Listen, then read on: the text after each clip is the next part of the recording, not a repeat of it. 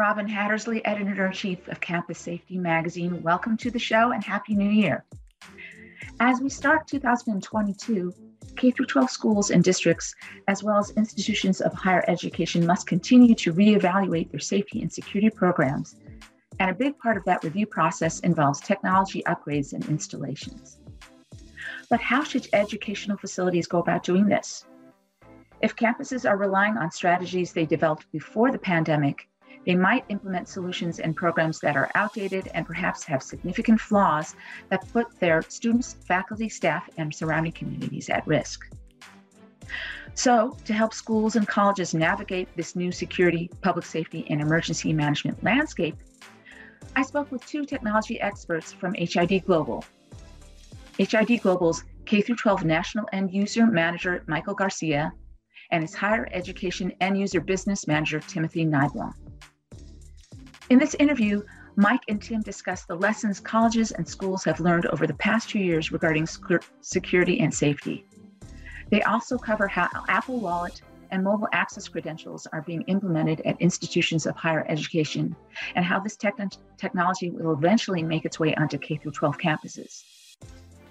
They close out the interview with some of their predictions on what security and safety technology upgrades will look like on campuses over the next few years. So with that, here's my interview with Mike and Tim. Enjoy the show. Be sure to subscribe to Campus Safety's YouTube channel and like or leave a comment on our videos.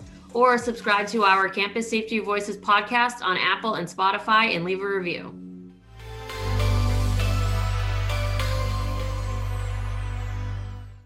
So Mike, what did we learn over the past 2 years about on-campus and off-campus school security? Great question, Robin. I think it's multifaceted, and I'm going to start with the most important one, which I believe that we've learned school districts are still taking a wait and see approach to security and safety. They're still waiting for something bad to happen to implement improvements. And being reactive like that it has to change. So we've seen that, and we know what the solution is. We just need to figure it out with security consultants, with security industry experts, and the schools actually take a more security-minded approach. Now, that leads to number 2, which is a focus on health. So definitely, we all know about the pandemic and what changes that is, and how the kids now drive up to school and are greeted with temperature monitors and testing, for COVID and when they cough. So we all know that this is happening, and it is starting to be the new normal, as everybody was calling it before. But this focus on health really superseded security in the last year and a half. So security took a back seat. Here's healthcare. Now we need to converge the two. We need to mend the two, and we're seeing that, right? So I think some of the things we've learned are, hey, our school nurses are super duper important. They are a critical part of our infrastructure now and moving forward. So that's number 2. You've got things happening like the teachers getting educated to make sure that they're part of this new infrastructure for safe and healthy schools. Here's an example, leaving the door propped open because you think that ventilation is good, better, in the school campus. It's not. That's not the way to approach it. So training, continuous tabletop exercises and things like that between healthcare, safety, and security together are some of the lessons we've learned that are necessary. Social emotional learning, definitely at the top of the list. And 5 years ago, security people wouldn't even hear of it.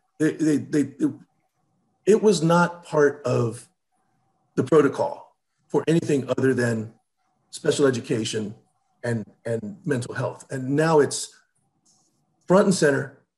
They are at the table when making security decisions, risk assessments, all of that, and rightly so. I mean, if you have ever seen an autistic child during a fire drill or during a fire alarm, then you'll know why.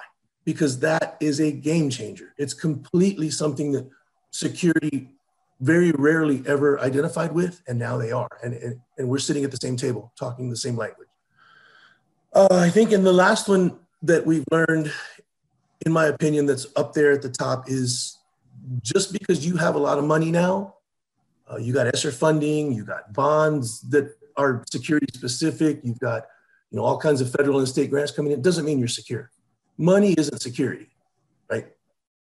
Money should be the driving force behind putting programs together that put the different layers of security and different levels of security, like peeling the onion back into your district, right? Because I can secure as much as I want to secure inside the campus, outside the perimeter fence, but I still have football games. I still have soccer games. I still have Special Olympics. How are you going to secure those? And how does that come into your security infrastructure, and how are you able to secure that? So out of those four, I would say, recapping them, schools are still waiting for something bad to happen so that they can put security in. Don't do it. Don't close the barn door after the horse is already out. To be prevention, proactive. Focus on healthcare. Make healthcare part of everything you do. Safe and healthy schools. It's like Maslow's hierarchy of needs. When a child comes to school and feels safe and feels healthy and feels secure, they learn more, they love more, they open up more, and it just makes it for a great environment. And then social emotional learning and investing in security through doing a risk assessment and then putting your money where the highest risk is. Thanks, Mike. Now, Tim, I know you deal with a lot of institutions of higher education. What are you seeing as far as trends for that sector is concerned? Yeah, thanks, Robin. So with higher ed, a lot of what we've seen has been focused on the pandemic in the last couple of years. It's been all over the news last year, even this year. They were trying to do in-person versus virtual. Are we going to have open campuses? Are we canceling schools? Are we canceling the semester? All those type of conversations went back and forth over the past 2 years. And some of them are continuing to happen due to some of the recent spikes.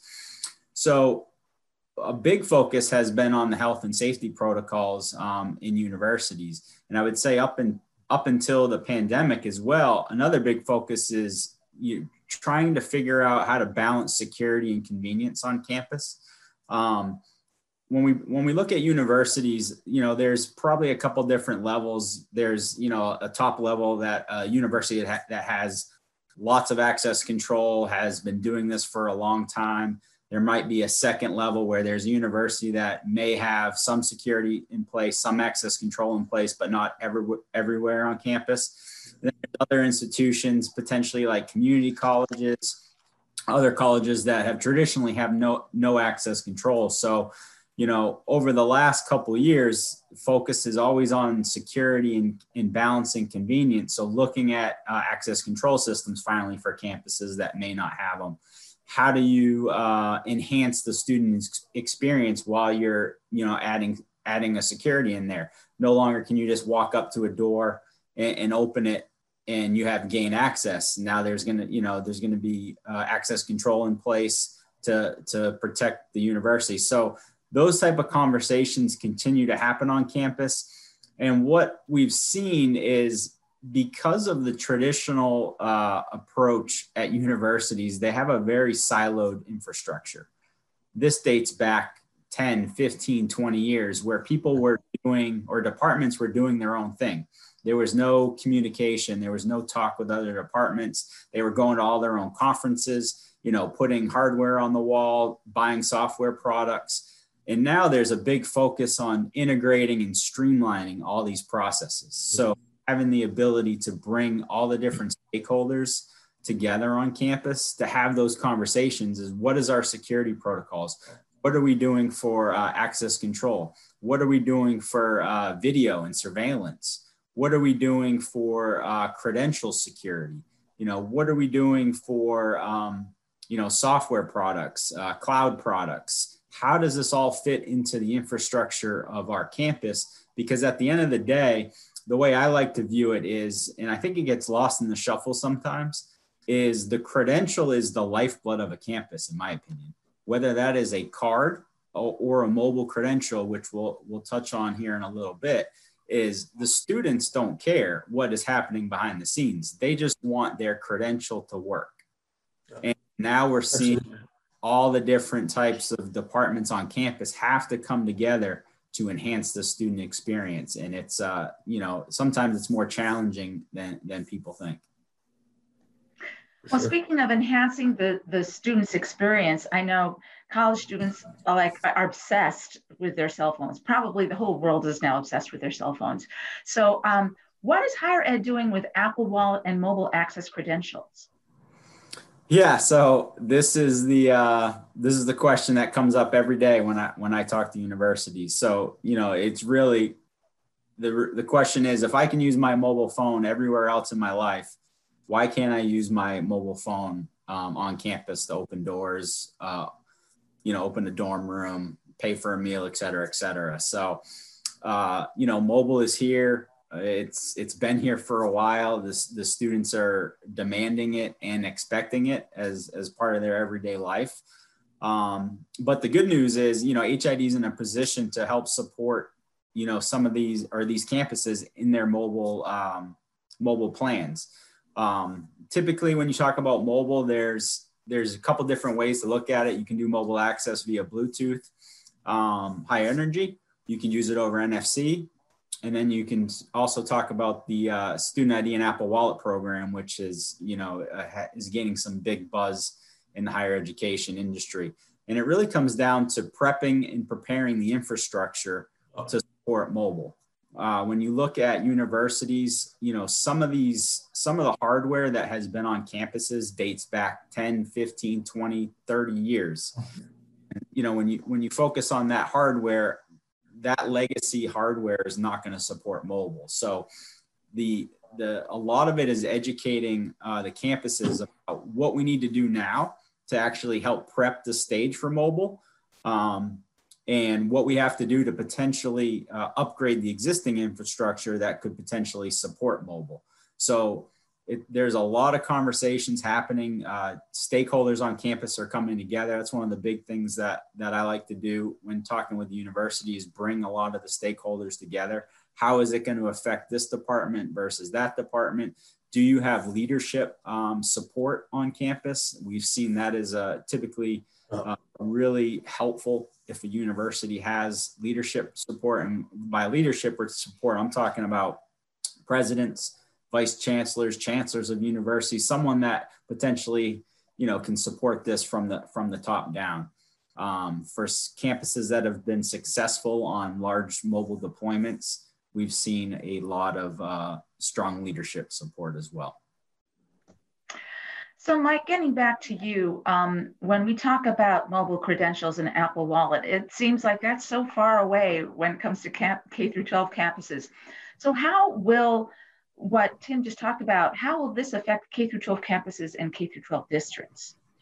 That's the future. It's just like anything else. You graduate, right? So you graduate from high school and you go to college. It's the same thing with this type of program, with identities, with keeping the school an open campus environment, as a college and a university is open. It's meant to be open. From the parking lot all the way to the classroom, it's open. And K-12 is the exact opposite, right? Some schools have closed campuses. They have them for a reason. They've done their assessments and they say that it's safer for everybody. So with that in mind, transitioning over to this mobile environment where you have your cell phone paying for everything. Well, some schools have lockers where the kids go in and put their cell phone because they're not allowed to have it in class. Completely the opposite. So you take off the training wheels and you go into this. I think the school isn't preparing the students for this. Society is, right? So the kids will start using it to go to the movies. The kids will start using it to pay for, a Starbucks. They will start using it in society. So a combination between the school taking care of you and making sure that they get you through the day and home safely is the reward to say, hey, I'm safe. Now I can use my phone out in the society. So when you go to college, you'll be more apt to say, okay, now all of this is coming together. I'm an adult. I can pay bills with my phone. I can get into the campus, into the school with my phone, into the library. I can check out library books with my phone. It's now part of everything that is my infrastructure. So that's what Tim and his higher ed group and the Apple team and everybody that we've partnered with as HID are working towards there's no more line of demarcation. It's now just a complete societal, program and process. K-12, there has to be parameters there. You have to put fences up. You have to put partitions up because that's just the way it is. Now, I call it a Lego set, right? It's all part of this Lego set. So when schools do invest in this infrastructure, they must invest in pieces and parts that clip onto the Lego set and are unified and can already talk to everything and everybody. That includes the elevators. That includes, your radios. That includes, the laptop in the cruiser for law enforcement. They should be able to all interact. So now schools are going to change. The future is going to look like a Lego set. They're going to start purchasing, and you're going to see RFPs, and the RFPs are going to say, your cameras must unify with these systems that we have already purchased, because that's where it's going. I mean, if you're buying solutions in stovepipes today, it's not going to work. One of the reasons why the Apple Wallet use case is very successful at university campuses kind of points back to what Mike said is once, and just the way Apple has tended gone to market in the years, people are familiar with Apple Pay, using in grocery stores, gas stations, et cetera. One of the cool things with using with mobile and what really enhances the student experience on a campus is once a mobile credential is provisioned in the Apple Wallet, for example, they have entitlements to every single system on campus. So they don't have to worry about, does my mobile phone work here? Does my card work here? Once they get that mobile credential, they could walk over to a dining hall and pay for a meal. They could go to the library, check out a book. They could go to their residence hall to get into a building. They have instant access. And this comes back to the integrations and how it's streamlined to really just enhance everything. There's no more cookie cutter type approach with this.